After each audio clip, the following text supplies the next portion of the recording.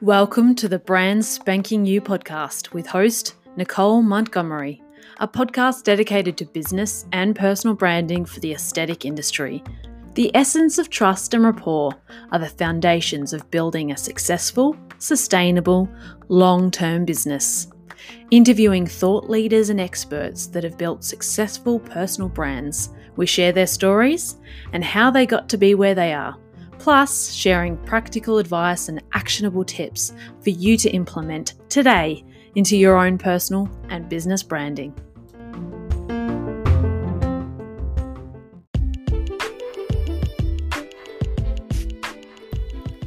Today, Nicole speaks with Elissa O'Keefe. She is a nurse practitioner and a health industry pioneer, a highly experienced clinician and educator, and was the first nurse practitioner in the ACT. Elissa, I'm going to introduce you, I should say, Adjunct Associate Professor Elissa O'Keefe, and you are also an RN and a nurse practitioner. You are considered a health industry pioneer.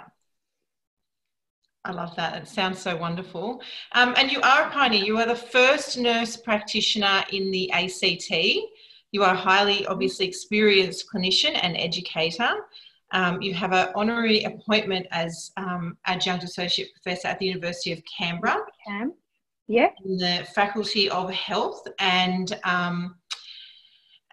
is an affiliate of the Synergy Nursing and Midwifery Research Centre. You have done so many things that I could literally read for the next 5 or 10 minutes. I know. Don't bore anyone, will you? Well, it's fantastic. I think I've got very well contained ADHD. Wow.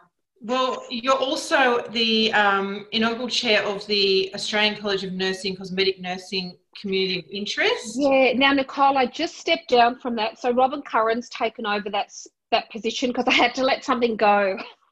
Surprise, surprise.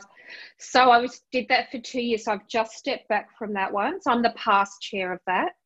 And you were a contributor for the Bible on skin rejuvenation. Yes, Slow Aging Guide to Skin Rejuvenation. Yes.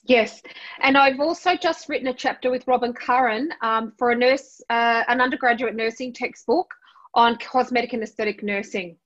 That gets published in September. Wow, that's fantastic. Yeah, and pretty cool.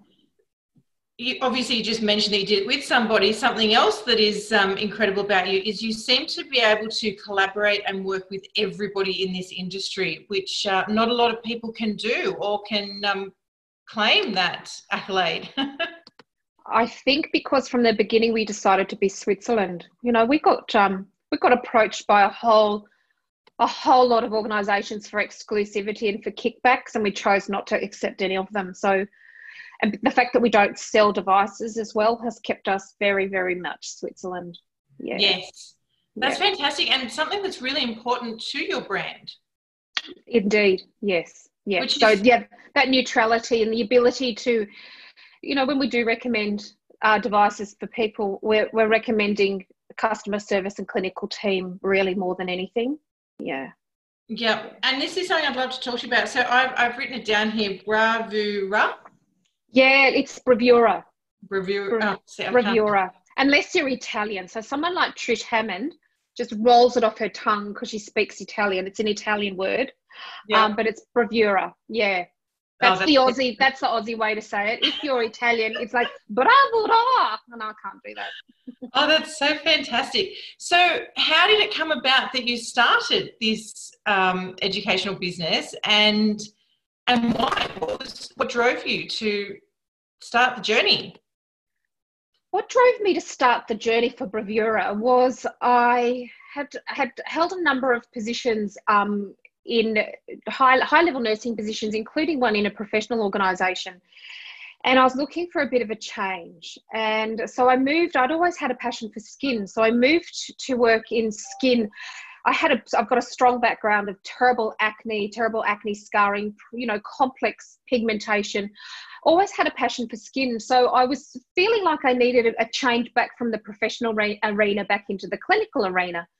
So I went and worked in a skincare clinic in Canberra called Clear Complexions with a well-known registered nurse, Susie Hoytink, who, you know, talking about rock stars of the community, she most certainly is one.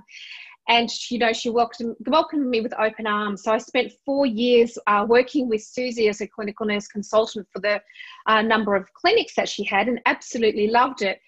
After about 4 years, so, you know, some personal things had happened. My sister had been diagnosed with breast cancer at quite a young age.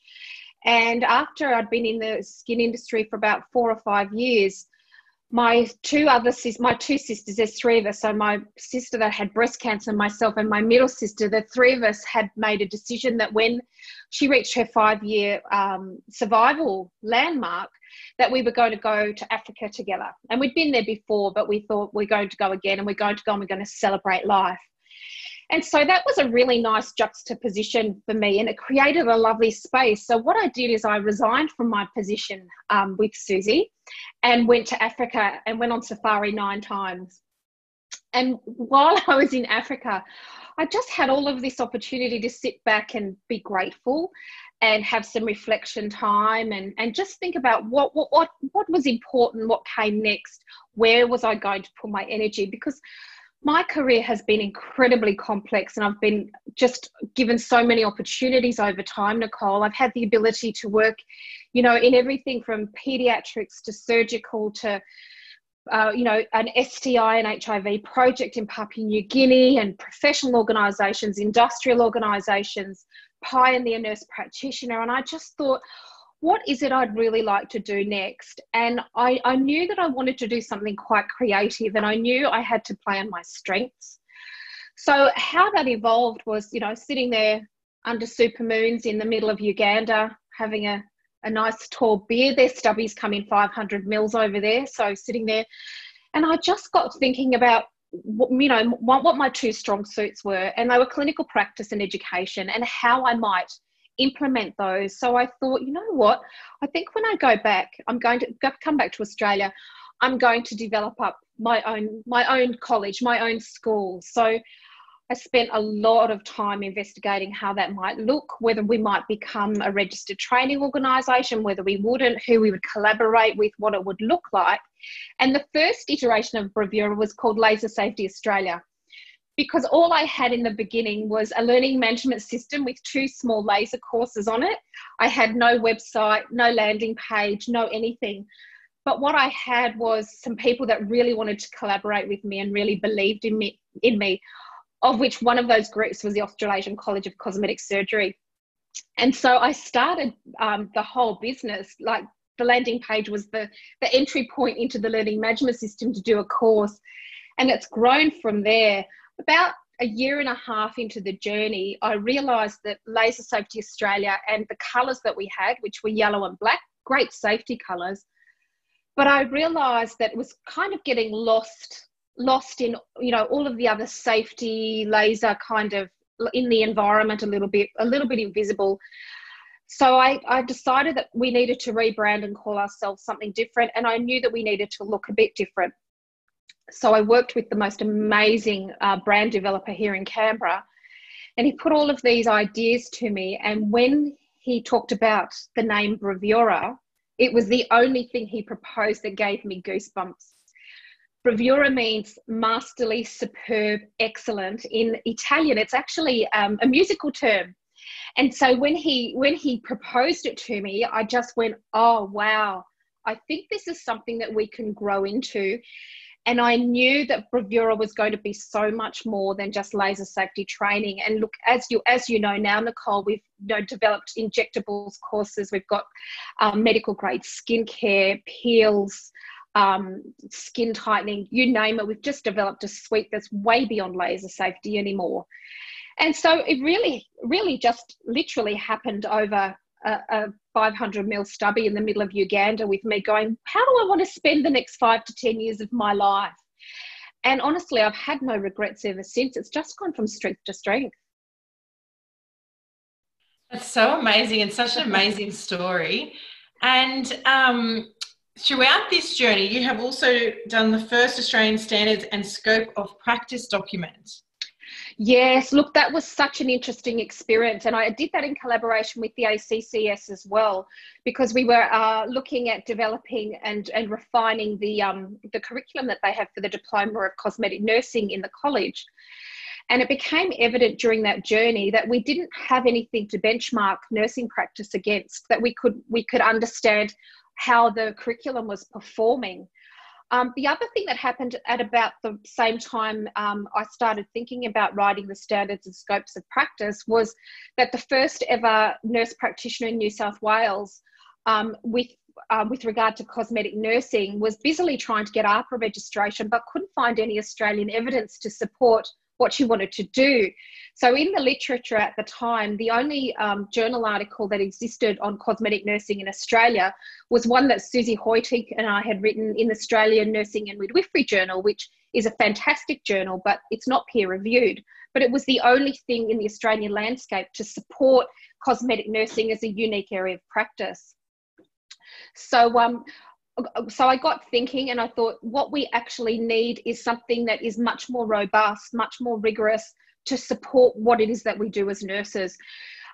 Cosmetic nursing is still very much in its infancy professional, very well developed clinically, but very much in its infancy academically. So I thought it would be probably prudent to start to develop a story about what we do. So that was the genesis of the standards and scopes of practice. And that document outlined, some of the common things that we understand about professional practice. So it talks about telehealth conferences and cosmeceuticals and prescriptions, confidentiality, infection control. So some of those core things that we know well as nurses. But then it started to expand on what types of things it is that we do. So everything from injectables to chemical peels to cosmeceuticals to the whole scope of what we do. So that was developed I led that team to write it, and I worked with a fantastic group of other nurses. And then the second part of that was we published it in the international literature. And so that was the first time, and it's the only time that cosmetic nursing in Australia appears in the international literature. So an extremely good foundational document. It's 5 years old this year, and it's very ready for some rejuvenation. So I'm quite excited about some of the nursing organisations, particularly the Australian College of Nursing has a cosmetic nursing community of interest that's headed up by Robin Curran currently. I'm really excited for them to take it to the next step. So what I would love to see them do with it is give it a good refresh, make sure it's still contemporary. And then we've got a little bit of work to do to be recognised as a specialty in Australia. It's very difficult, and nurses don't have a very big voice when it comes to a seat at the table politically against some of the other huge organisations in this industry.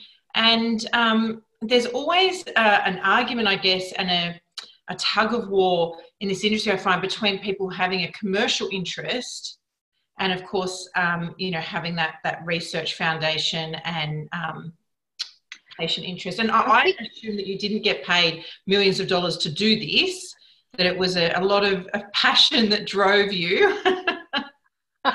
So much passion drives me every day, Nicole. Look, I think that's really interesting. I've done a lot of work with government. As you said in your introduction, I was fundamental in developing nurse practitioners in the Australian landscape. So I was the first one in the ACT, and I was the first sexual health nurse practitioner in Australia. So I've sat at a lot of tables with a lot of bureaucrats, a lot of politicians, and a lot of other organisations like the AMA, the Division of General Practice, etc. My biggest takeaway from changing the landscape and having more of a voice has been, after all these years, is publish. And what happens with nurses is they do this amazing work. They do this amazing clinical work and don't document it. They do this amazing academic work as part of their postgraduate studies, but never publish it. So, and I think there's a shyness about nurses actually, sticking their neck out and claiming some of the space, because what I found when I was dealing in those forums, I sat around a table to develop the Medicare numbers for nurse practitioners back in the day. And what they want from us is some evidence. It's not enough for us to say to them, this is how it is. they need to see it in the peer-reviewed literature. And so if I was to say anything about having a voice in this landscape, I would say to the nurses, and anyone who's spoken to me about this, Nicole, would say, yes, Elissa, we've heard it before. If you've got an assignment that you did well in your postgraduate studies, please have a think about publishing it. And it doesn't necessarily have to be in the peer-reviewed literature. My first publication was in a newsletter for the Australian Sexual Health Nurses Association, and it was something like a day in the life of a sexual health nurse. And so I started off just with little baby steps. And, you know, as I said in the introduction, I've just written a chapter with Robin Curran about cosmetic nursing in Australia for an undergraduate textbook, which was one of the hardest things I've ever done. It was like creating a whole new person. But just starting to make what we do visible, because we actually don't have a body of knowledge about what we do. We know what we do, and we know we do it really well. But if we had to show a portfolio of evidence, we don't have it. That would be my message around that. I don't think we're as voiceless as we think we are. I think we're just not using our opportunities to have a voice in a clever way. Absolutely. And I think there's so many silent people. Even Susie, I know everything she's done. And I approached her at an NSS conference and said, oh, hello, my name's Nicole Montgomery, and congratulations on the Telstra Businesswoman's Awards and whatnot. And she was just like, as if I was talking to the wrong person. She was in so much shock. She's so humble, yes. Or knew all these things about her. You know, where did you come from? And I think that you're right. How important do you believe it is to actually tell people what your credentials are and your achievements? I think it's absolutely essential that you do that. And I think it's important that you don't call yourself something that you're not either. Like, you can come up with a whole lot of fancy pants terms, but let's just call you what you are, because that's enough to be proud of. So I see lots of posts on social media. You know, can I call myself an advanced nurse injector? Can I call myself an advanced laser technician, therapist? You know, you can call yourself whatever you like, but at the end of the day, you're a registered nurse or a nurse practitioner. You know, own that, and make the patients, make the patients aware that they're seeing a highly skilled and highly educated registered nurse. Yes. Absolutely. And how important do you believe it is, and for yourself included, to have ongoing education and to invest in ongoing education? Oh, look, sometimes I wonder if I've spent more on my education than I've earned. Look, it's the best investment you'll ever make, and I never ever seem to stop learning. Every time I think I'm at the pinnacle of what I want to know, I realise how much I don't know. There's a great saying, you know, the more you know, the more you realise that you don't know. And so it absolutely never stops. So look, I hear about nurses who say, oh my goodness, I need to get my 10 hours CPD. I sometimes think, oh my goodness, how am I going to document my 10,000 hours of CPD? I'm learning all the time. It's absolutely essential. In the introduction, I talked about how we investigated whether bravura would become an RTO or we would sit outside of that structure. The primary reason we made not to become an RTO was because we wanted to have the flexibility to be able to change our curriculum in real time. And so what I'm always doing is I'm always scouring the literature. I'm always, you know, listening to podcasts, watching webinars to make sure that we're on the edge all the time of what we're delivering with regard to education. That wasn't able to happen if we were to become an RTO, because every time you change your curriculum by a certain percentage, you have to resubmit, and there's a really long process to get your curriculum approved. And if I did that, I'd be getting my curriculum approved every 2 months, I would say, because things change so much. New clinical papers are out, new things are happening, resources. So that was the reason we decided not to do that, and very much sit in that postgraduate space, particularly for doctors and nurses. But, you know, our clientele are everybody from somebody who wants to start up their own hair removal business in Western Sydney, through to barbershops that want to implement laser hair removal into their barbershops, through to, you know, plastic surgeons with multiple clinics, chains, and everything in between. So, you know, we welcome everybody that wants to learn, because you never stop, do you? You don't. Don't. No, No. no, absolutely not. And with that, and with obviously everything that's happened with COVID, there is a lot of information out there, and it's very difficult, especially for people who aren't scholars, to to try and differentiate between what is reliable and what isn't. Have you had to implement new training, and do you see a change in the future of training in regards to infection control? Look, I think infection control is done. I might divide up infection control and laser generated airborne contaminants, because I think they're both really important things to talk about.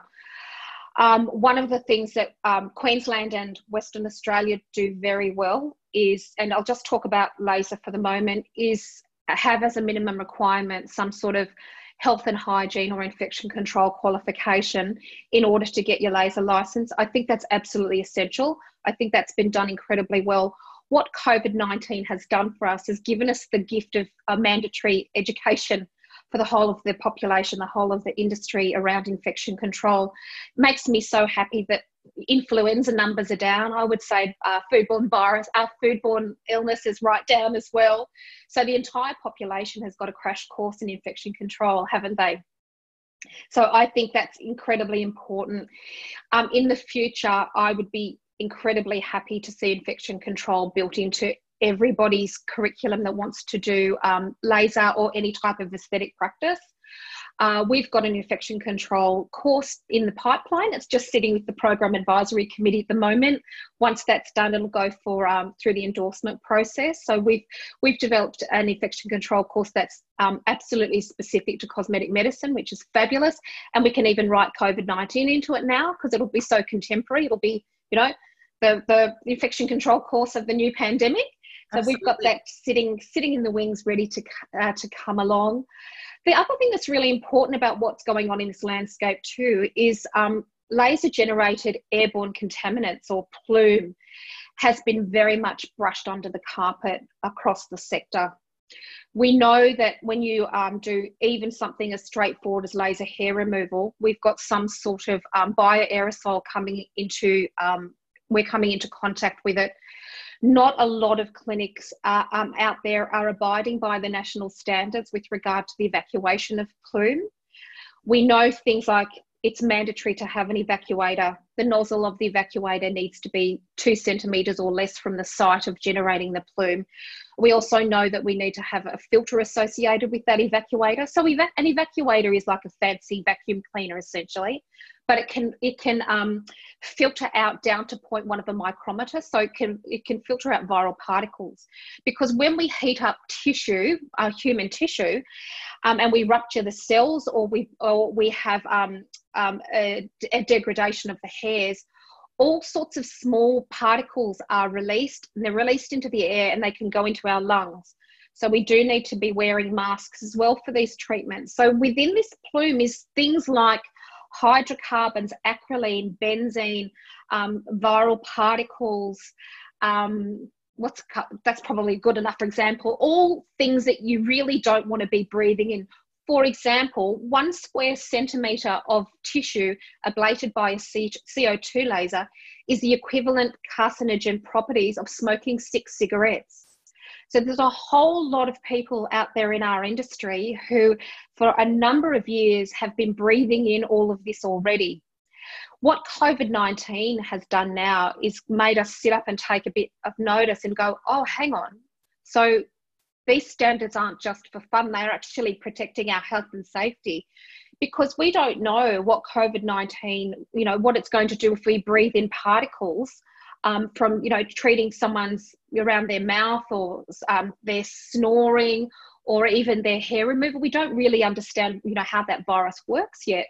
So COVID-19 has, as I said, it's been a huge crash course in workplace health and safety.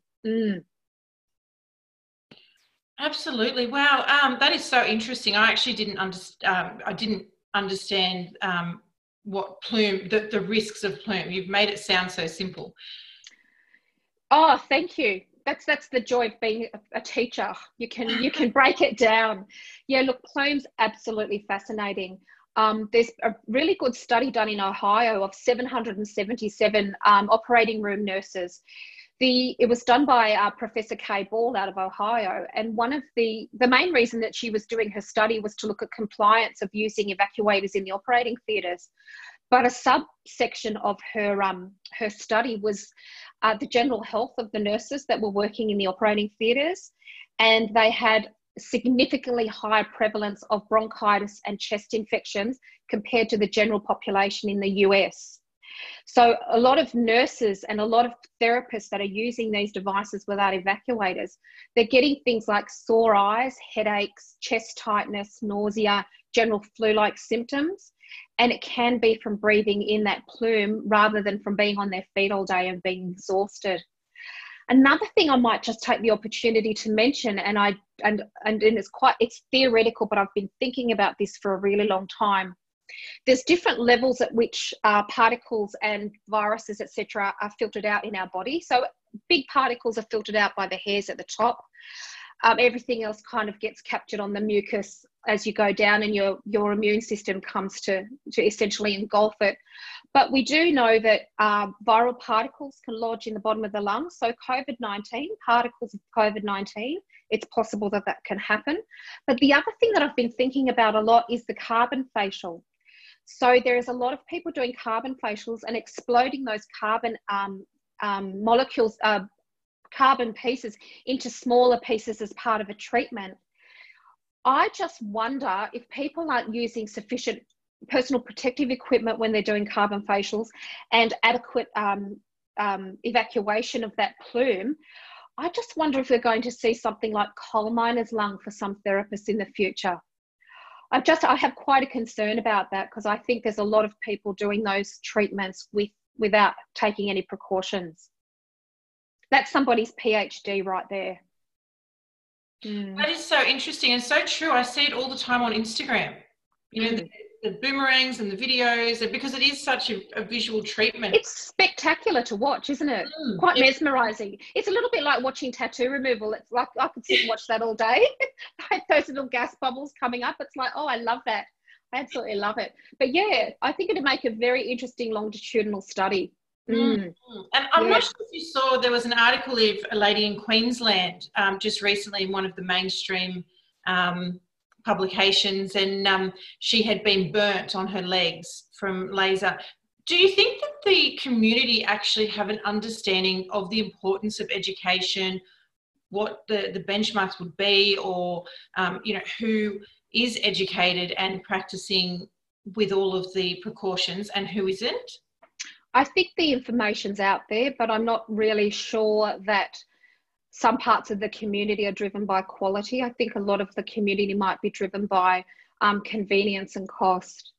And I do think quite often the community members get sold a package. So one of my daughter's friends came to me a number of years ago, and she bought a package, and her second treatment, she got burnt. It was underarm hair removal, and she got quite badly burnt. And I said, you need to go back and complain. And there was a few things there. She bought a pack of 10. She'd only used 2. She never went back and used the other 8 because she didn't trust them anymore. She wasn't empowered enough to go and make a complaint. I think a lot of people aren't empowered to make complaints. And this is across the board, empowering consumers to make complaints, because they're often judged as, well, you were doing something for your vanity. This isn't, it's not as if your heart bypass has gone wrong. You're just vain and you deserve it. So there's a bit of a sense of that with consumers as well. I'm really impressed with the ARPANSA providers and consumers information that they've released. They've just updated that again recently. So there's 2 FAQs, one for providers and one for consumers.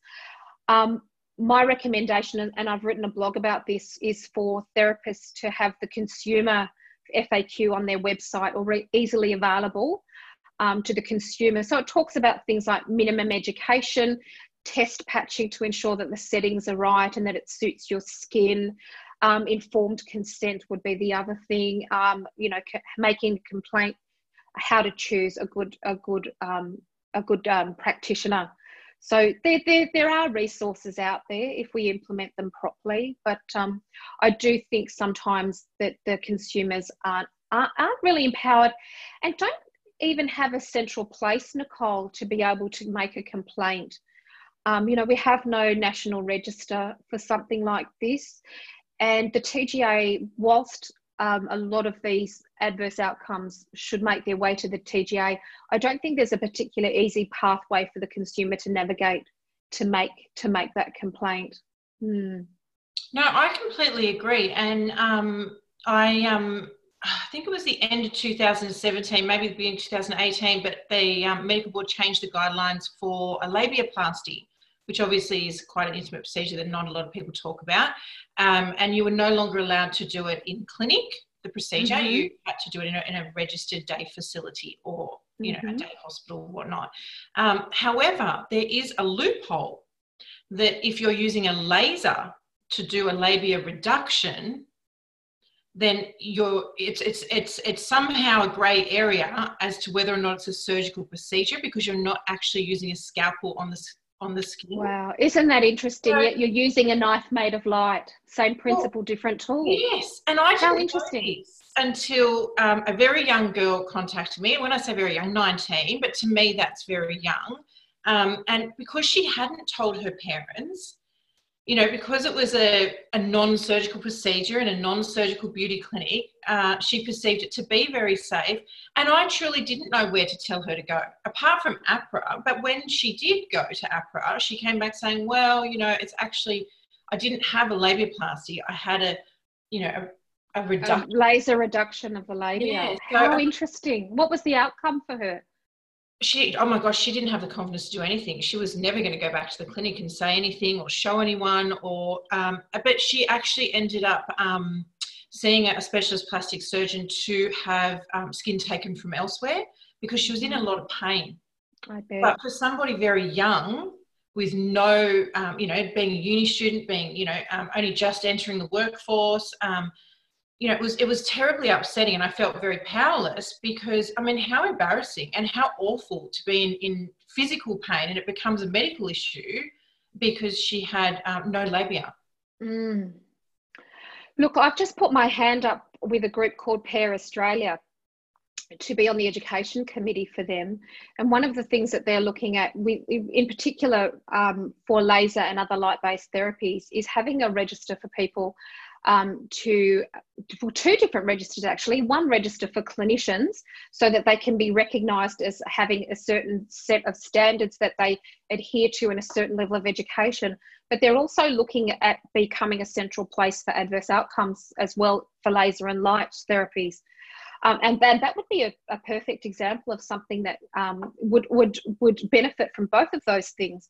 One of those things would be being able to, for that young woman to be able to choose a clinician based on, at least adequate education, being a healthcare provider, and then having somewhere to put that complaint, whether or not it's to put that complaint in there to progress it, but even just to record it to see if we've got something systemic going on. Laser really concerns me in that intimate space as well. I have great concerns about laser vaginal therapy and radiotherapy being done by non-registered health professionals. And the reason I have an issue with this is because of things like a trigger after a sexual assault when you have a intimate genital examination, and being able to identify infection and sexually transmitted infections. So I've had a number of conversations and always take every opportunity that I can to express my concern about those procedures being done by non-APRA registered health professionals. Yes. Absolutely. Such a great point. And I think that would be incredible if there was some sort of, national reporting. And I truly don't believe we have any comprehension of what's happening in the smaller country towns. In rural Australia, where there are limited clinics, there are limited practitioners and therapists, surgeons are, come in and come out. They're not there permanently. And that's a really scary thought, because yes, the number can balloon, but you don't know. So no, you wouldn't know, would you? And I just think there's probably some, not even in regional or remote areas. I think some of the small clusters of non-English speaking communities, I'm not sure that we're really aware of what might be going on there either. Yes, absolutely. No, I completely agree. So Moving on, you are a philanthropist, and and I personally, when I do go to the shop and buy something like my, thank you hand wash or whatnot, I do prefer buying a product that I know has a social conscience. When you decided to support bush heritage, which I'd love for you to tell us about, did you consider it as a business decision that you wanted to show the world that, I have a social conscience and that the business Bravura does have a social conscience? Or was it something that you already did and just continued incorporating? Yeah, look, that is such a great question. I think all corporations should have a social conscience. And so I can't imagine having a business where we didn't support one or more charities. Personally, we support a couple. I'm very much about prevention. So one of the charities that I support personally is a foundation called the Pathways Foundation. It's for young men and women who are on the cusp of adolescence, and it's a rite of passage program for them. And so what they do is the men and the young men and the young women, they go on camp with a parent or a parent substitute, and they learn about who they are. They get to discuss sex with other adults. They get to talk about drug use, confidence, periods, friendships, bullying, you name it. So I've always been very strongly engaged in supporting the community, and I very much have a prevention framework, and that's why I love Pathways personally. So when it came to choosing one for Bravura, I thought, well, it has to be something that's uniquely Australian, because that's what we are, and we're really proud of that. And then I looked around and I went, well, what is it that takes the things that I'm passionate about to their, not to their lowest common denominator, but takes it back to the essence. And the essence for me was country. And I know in my heart, and Florence Nightingale, she wrote about this in her notes on nursing, it's all about environment. And so if we can get our environment right, then human health follows. So originally we had sponsored both the Red Cross and Bush Heritage Australia, but I came to a place where I went, you know what, I'm just going to double what we put. I'm just going to take it from the Red Cross. I'm going to double what I put into Bush Heritage. And then the other thing I did with the bushfires is we donated money for every single student we'd ever had enrolled as a lump sum to Bush Heritage as well after the bushfires, to give them a bit of a kickstart. So I'm really passionate about that cause, and they make a huge difference. They've rehabilitated so much land. And yeah, at the end of the day, if the land's healthy, so are the humans. Fix the waterways, rebuild the forests, and our physical and mental health will improve. That's so fantastic. Wow. Thank you. Oh, you're welcome. I'm always giving away bits of money. So this morning at the traffic lights, I gave $5 to the hungry people, because it was minus 3.5 in Canberra this morning. So when I was out and about, there's these young kids standing at the traffic lights in this freezing cold with buckets to collect money to feed the homeless. How can you say no?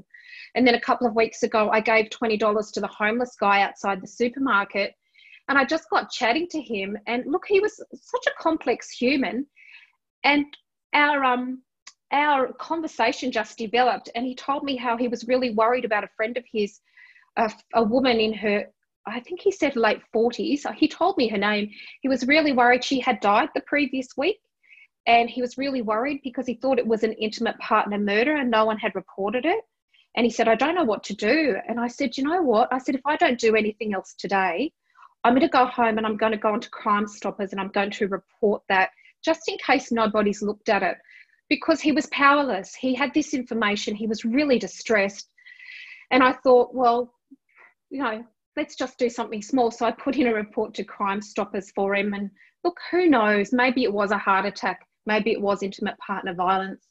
We've just got to do little acts of kindness all the time. And I think that's something that COVID-19 is really teaching us as well, is looking after our vulnerable, is looking beyond our own selves, acting as a community. All of the countries in the world that are doing well with COVID-19 are the ones that have a really strong sense of community and understand the greater good. And it's never been more evident in this last week about whether countries who are all about the individual do well or not. So yeah, look, I am a philanthropist. I think everybody is. We all do little things like this all the time. It's not something that you brag about or talk about either, but I think it's important that we do talk about those little things that we do, because when other people hear it, it might just prompt someone next time they see that opportunity, that they'll just, dip their hand in their pocket or stop and talk to somebody. Yeah. I could talk to anybody. That's one of my other great strengths, Nicole, is I'm very good at talking to all sorts of people. I've done a lot of work with marginalised communities over time, a lot of work with Aboriginal communities, prisoners, sex workers, HIV positive people, IV drug users. So I just really love people. You are the epitome of a nurse. Everything people imagine and put on a pedestal of a nurse. You really are. God love you. Don't put me on a pedestal. It's a long way to fall. No, that is so fantastic. Thank you so much for being you and taking the time. And I don't think that you're just a great talker. I think you're a really great listener. Oh, thank you. Thank you. If you weren't, you wouldn't get something out of all of these interactions you've had, and you wouldn't keep doing what you do. Well, it's hard to sit back and shut your mouth too sometimes. I've had to practice that. I've had to learn to listen. And it's amazing how much you do learn and how much you pick up, good and bad. But yeah, I've had to practice it. Oh, I'm constantly trying to stop myself and listen. I always talk over people and just always have so much to say. So do I.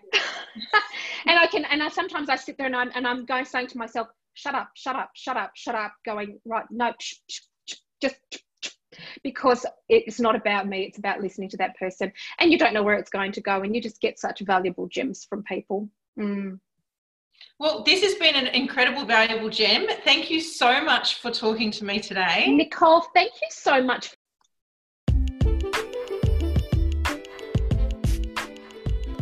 Do you have a business or personal branding question that you'd like answered by one of our expert guests? Send an email with your question to nicole@trustedsurgeons.com.au.